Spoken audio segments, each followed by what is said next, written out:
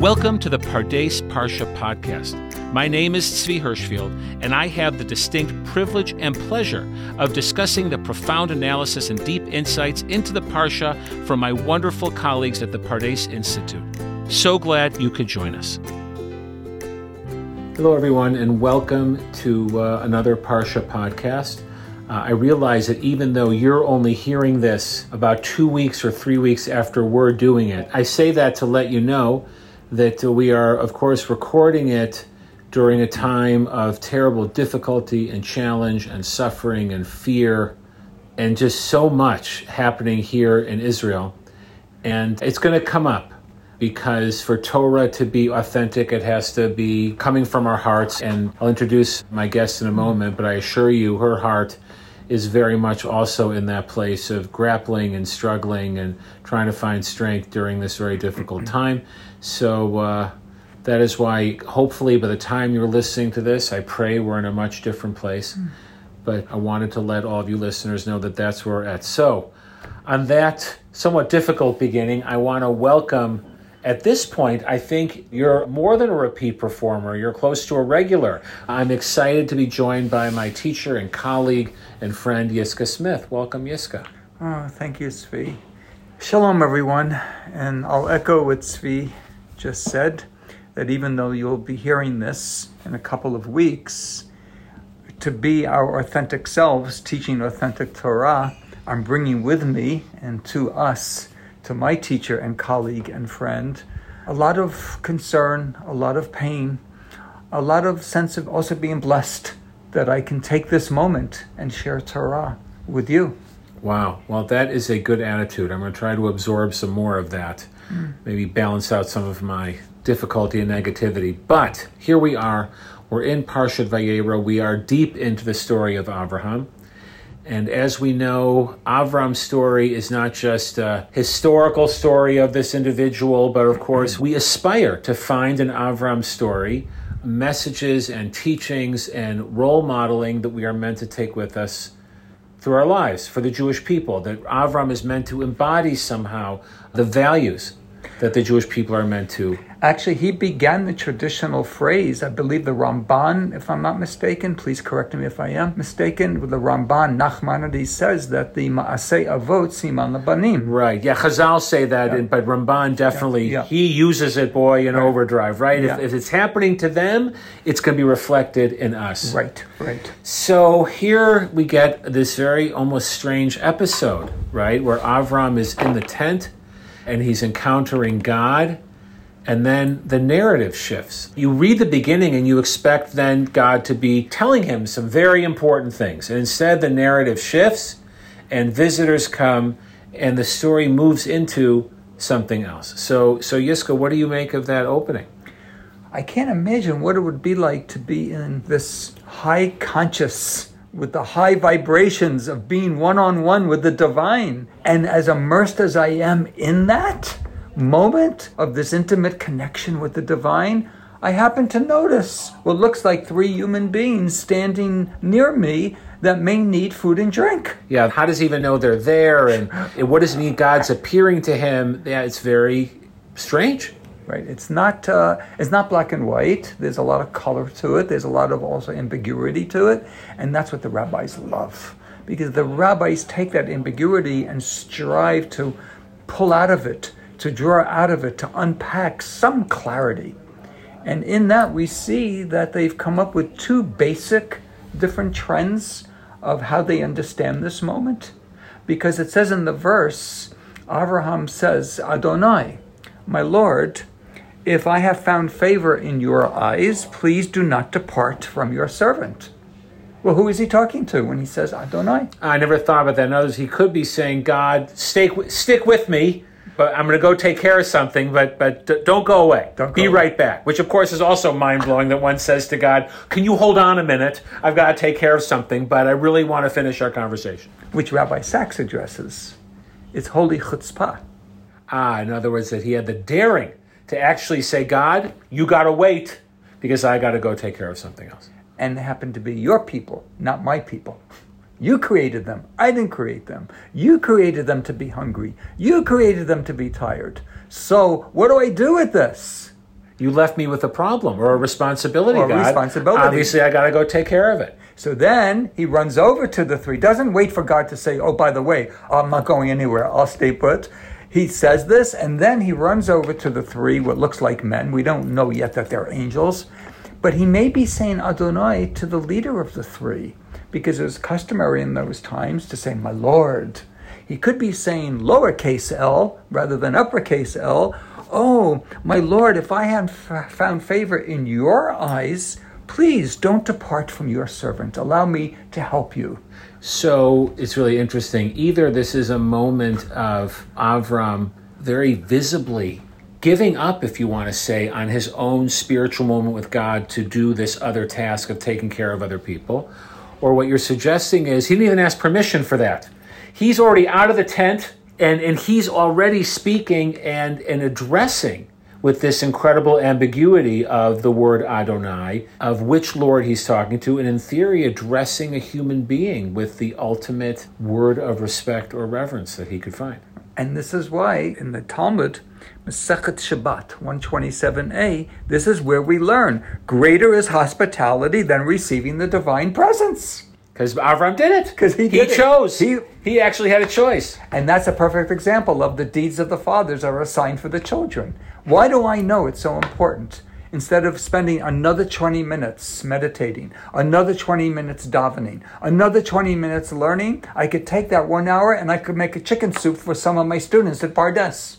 So, and I'm sure they'd appreciated that, by the way, but this is not an invitation for all of you to call up Yiska and ask for chicken soup. It was just an example. I wish you all would.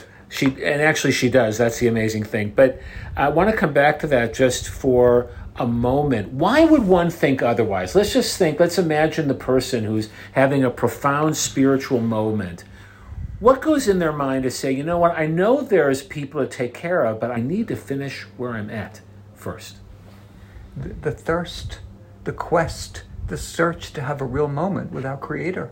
So it's very interesting. What you're suggesting, which I think has the potential of being a very sharp warning in a way, that our legitimate search or desire for deep spiritual connection with God can create a disconnect between us and the other people around us. And that's a warning sign. That's a warning sign. Do we have time for me to share a short story? We would love to hear a short story. A friend of mine lives in Nachlaot, was in Tzfat many years ago visiting for Shabbat with her husband, who has since passed away. May he rest in peace. And she's walking around doing some shopping, and this backpacker woman comes up to her, a young, looking like one of those travelers. Right. And she went up to my friend, and she said, you look like the type of person that could answer my question. What's your question? If I can help, of course I will. I'm in Tzfat. I read this is where the mystics were. This is where Kabbalah comes from. Where can I get a mystical experience? She said, you really want a mystical experience? Yes. I came all the way from the United States. I want to have a real experience of God. She said, go down that street, make your first left, first right. Don't even knock at the door. Just open the door. There's a woman who just got back from the hospital with her 7th newborn. The dishes are piled high in the sink. The place is a mess. The laundry has to be folded. The kids need to be given attention to. You're there to help her. She said, no, I want a spiritual experience. I want an experience of God. She said, you want an experience of God? And then she gave this as the example. You really want to see God in your life? Go help another human being.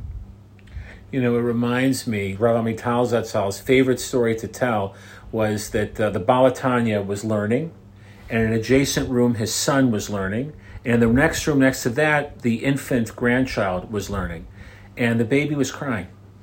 And the Balatanya's son was so involved with his learning, he didn't hear the baby cry. And the Balatanya came to his son and said, God forbid your involvement in your learning should ever prevent you from hearing a child cry. There you go. And so I think it's interesting. We like to believe that these things naturally feed each other, but you're suggesting is that they don't. That in fact, it doesn't happen automatically that our spiritual search yields to taking care of other people, but you're saying it takes conscious effort on our part to connect those two things. Yeah, well, it's cultivating an awareness, which is why I'd like to offer a third alternative. because the two that we look at initially position us in an either-or position. But there is a third approach, and this is where Chassidut, actually the Lubavitcher Rebbe, shared this teaching, that in fact Avraham was talking to God. But he didn't say, God, if I have found favor in your eyes, stay here, don't depart from me, because I need to go there. What he was saying is, God, we both know I have to take care of them. Please come with me. Wow. Please come with me, because you created them also. And as long as I can see you in them, then you haven't left me. Wow, so the ambiguity is intentional. Yes. He's talking to God and Yes. the other person because the godliness in the other person is part of who he's talking to. And that's what he came to teach us. So what do you think that means? I don't know if this is much of a departure, but what do you think that means practically in terms of our own spiritual practice, in terms of how we try to integrate all those things that help us look inward to maintain our looking outward?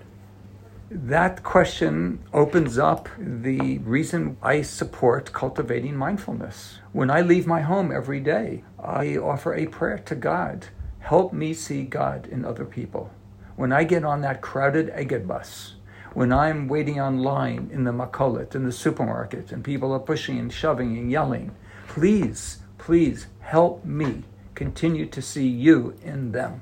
It's a practice. We call it avodah ruchanit. It's a spiritual practice. It's work. Are you ever disappointed that it doesn't come naturally? I won't put this on you, I'll put this on me, and then you can decide.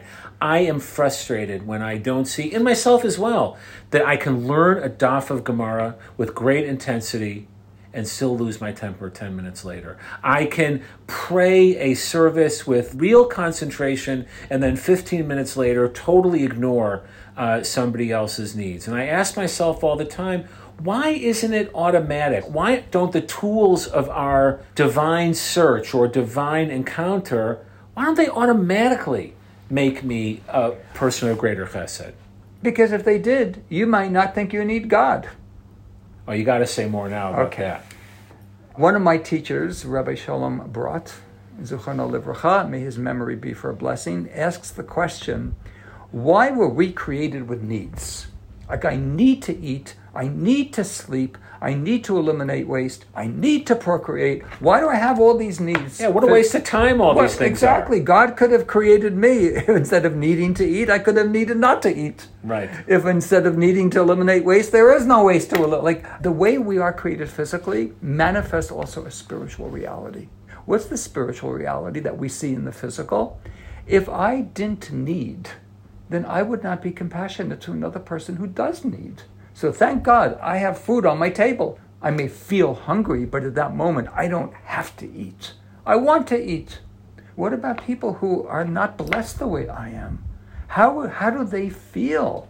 For me to feel even that I need to eat, not that I'm starving, I have more sensitivity to a person who's hungry, to a person who doesn't have proper clothing in the winter, to a person who doesn't have a roof over their head.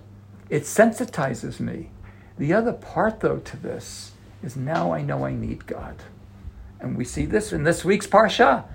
Actually, listeners, I meant we're in the Parsha here. Right, we know. We're a couple weeks behind you still. Right. We learn in the beginning, in Parshat Bereshit, what was the punishment for the snake, for the serpent? The serpent was given the punishment, you'll have to crawl on your belly the rest of your life. So the rabbis say, how is that a punishment? Wherever the serpent goes, there's food. Right, that's true. He's close to the source. Right, he doesn't have to even move legs. It's just right there. So the punishment is, he'll never need God. And so here we are with our needs, meant to remind us how much we need God. And what comes out of what you're saying is that in a way, our spiritual practices can trick us into believing that I don't need God. I can get there on my own. I don't really need help. I've got prayer, I've got Torah study, I've got everything I quote unquote need. So in a way, I am using these spiritual practices to avoid, or I could use them that way, I want to be careful, to avoid that sense of genuine need. They console me, they give me this sense of control. I can be spiritual whenever I want to. And in that sense of control, I'm going to lose the awareness of both my profound need, which is scary to feel my own needs, and make me aware of the needs of others all at the same time. Rabbi Nachman of Breslov calls this Dimyon Shav. It's a false illusion. So the answer to your question earlier, how can you learn a daf of Gemara so clearly with the Rishonim, with the Achronim, and then 10 minutes later lose your temper? Because God... On a daily basis, I guess I should add. I'm just quoting you. I'm not saying that... you can say it. It's God's way of saying, Tzvi, even though I gave you a wonderful mind and a wonderful heart, I want to remind you, you cannot do all of this on your own. But what's, I think, even more profoundly challenging when you say that is that we normally think of using the material world to assert our control and prevent that feeling of need, right? If I amass enough wealth, if I amass enough power, if I amass enough kavod, I'll be safe because I can make the world work the way I want it to work. And here you're expanding it and saying you can actually enter that false illusion through your own spiritual pursuits. Absolutely. That's the trap. And so you cultivate the awareness, you're saying, just by constant reminders. I just finished a class right here at Pardes, quoting Rav Kook, when he's examining his own shortcomings or the potential to fall into the trap of what could be shortcomings. And then he asks, Mi Yodea, who knows how to get out of this? And he said, I don't have enough strength to do it on my own, only by reaching out to God. I just taught that now. Wow.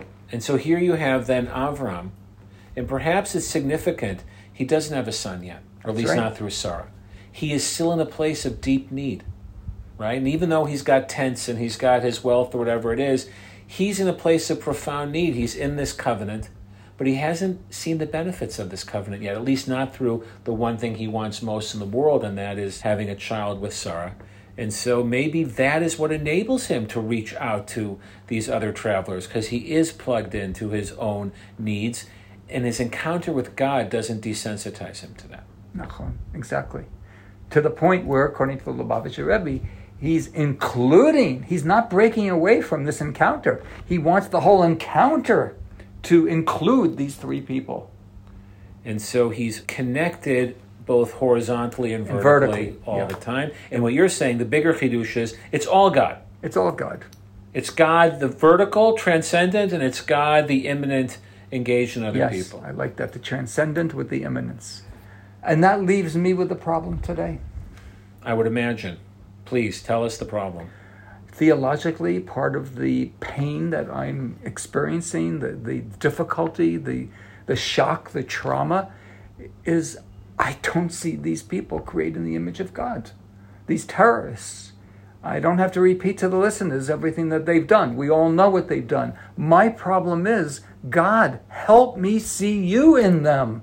But if I see you in them, then you're not the God I believe in. I'm in a real paradox here. Because if God is there, then how could God be associated with something so evil? Right. And if God's not there, what does it mean that human beings can lose their divinity? Yeah, what does that mean? Okay, so what's the answer? We're all waiting. Teku. I think that the horror here is this sense that such evil can exist. And I'm surprised at myself in a way. It's not like I haven't read of the history, and I know about the Shoah, and yet somehow I find myself stunned and shocked and really depressed over this sense that here we are in this country and we are surrounded, it feels like, by genuine evil. And I'm left also wondering, what are we going to do? And how can that be? And how can that type of evil exist? And where is God in this world? And all these other very difficult questions. So what do you do to keep yourself strong? What are your tools? The first tool is I keep asking. I don't deny me, my own doubt. This is actually from Rav Soloveitchik.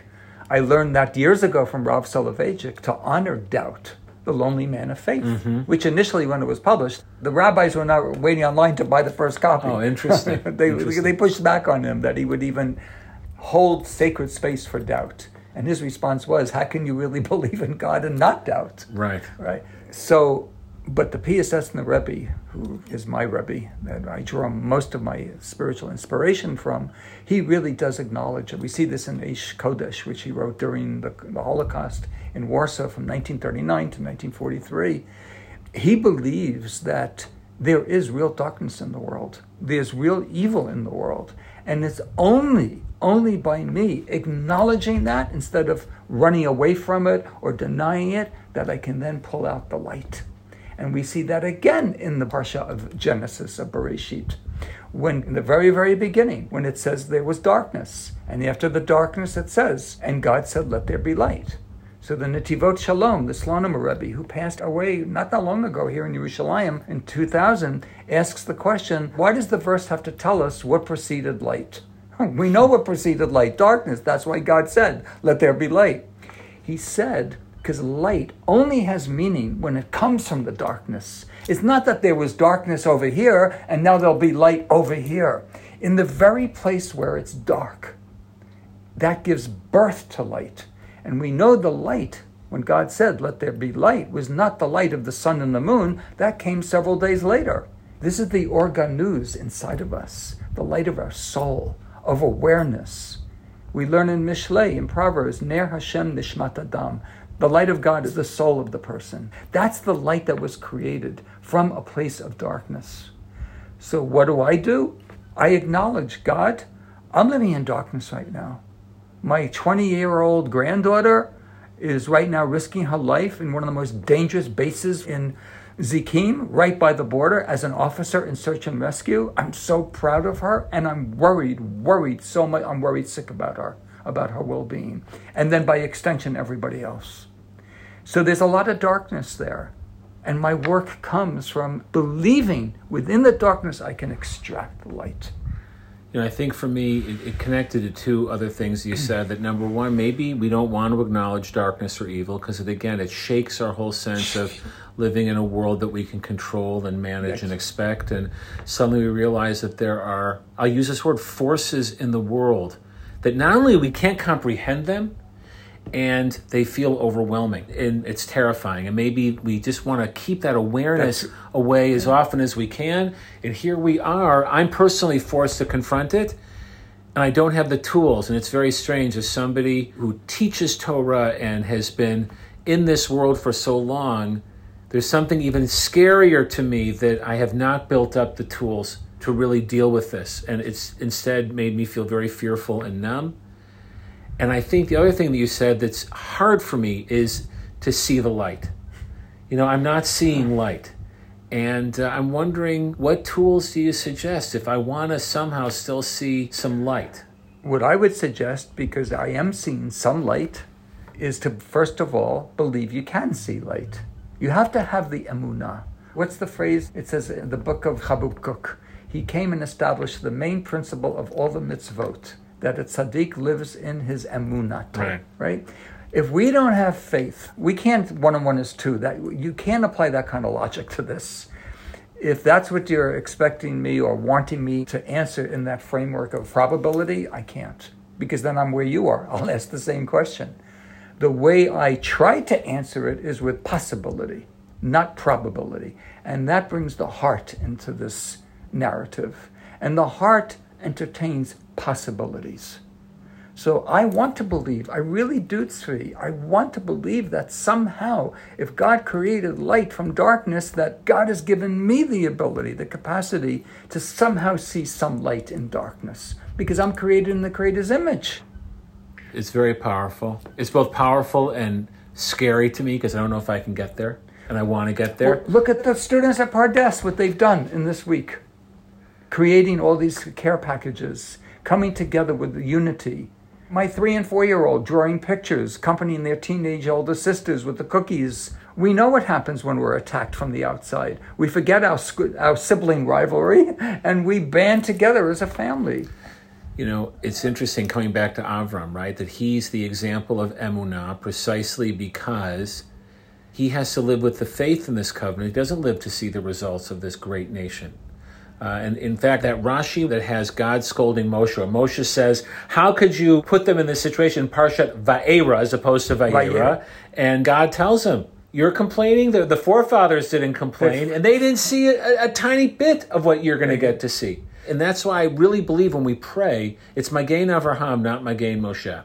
right? Yeah. Because Avram and the Avot are symbol, and the Imahot, of course, are symbols of people who, I think, as you just said in a very articulate way, they live with emunah, which is not living with facts, which is not living with a scientific proof of what's going to be, but an emunah that I guess sometimes, even in the face of all the other logic in the world, allows them to hold on to believe that there is an optimistic, positive future and this covenant is going to be fulfilled.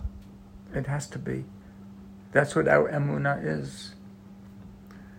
Well, I can't think of a more positive way to finish. I will say this in front of Yiska. I hope and pray I get to where you are. That would be a tremendous gift, and I hope all of you, even if all of us can just take a little bit of what Yiska was offering, I think it challenges us, because ultimately, Yiska said the responsibility is on us to choose this path. It's not going to be handed to us. But she's also proving that it's possible, that an emunah and the godliness of this world and the godliness of the people around us is possible. And out of the terrible darkness that we're seeing, indeed, there's more light out there that's going to come. Amen. May it come to be, King Yehuda. Amen. And when it happens, we're going to have you back and you can say, look, you see, it was all coming. So on that note, I want to thank all of you, of course, for listening. And I want to thank Yiska again for combining both challenge and insight, and for myself personally, a certain amount of comfort in these very, very difficult times. So our hope and our prayer together is by the time you're listening to this, more of that light will have emerged. I so hope so. Amen. Amen. So to all of you, a Shabbat Shalom. Shabbat Shalom. And join us next week. Thank you.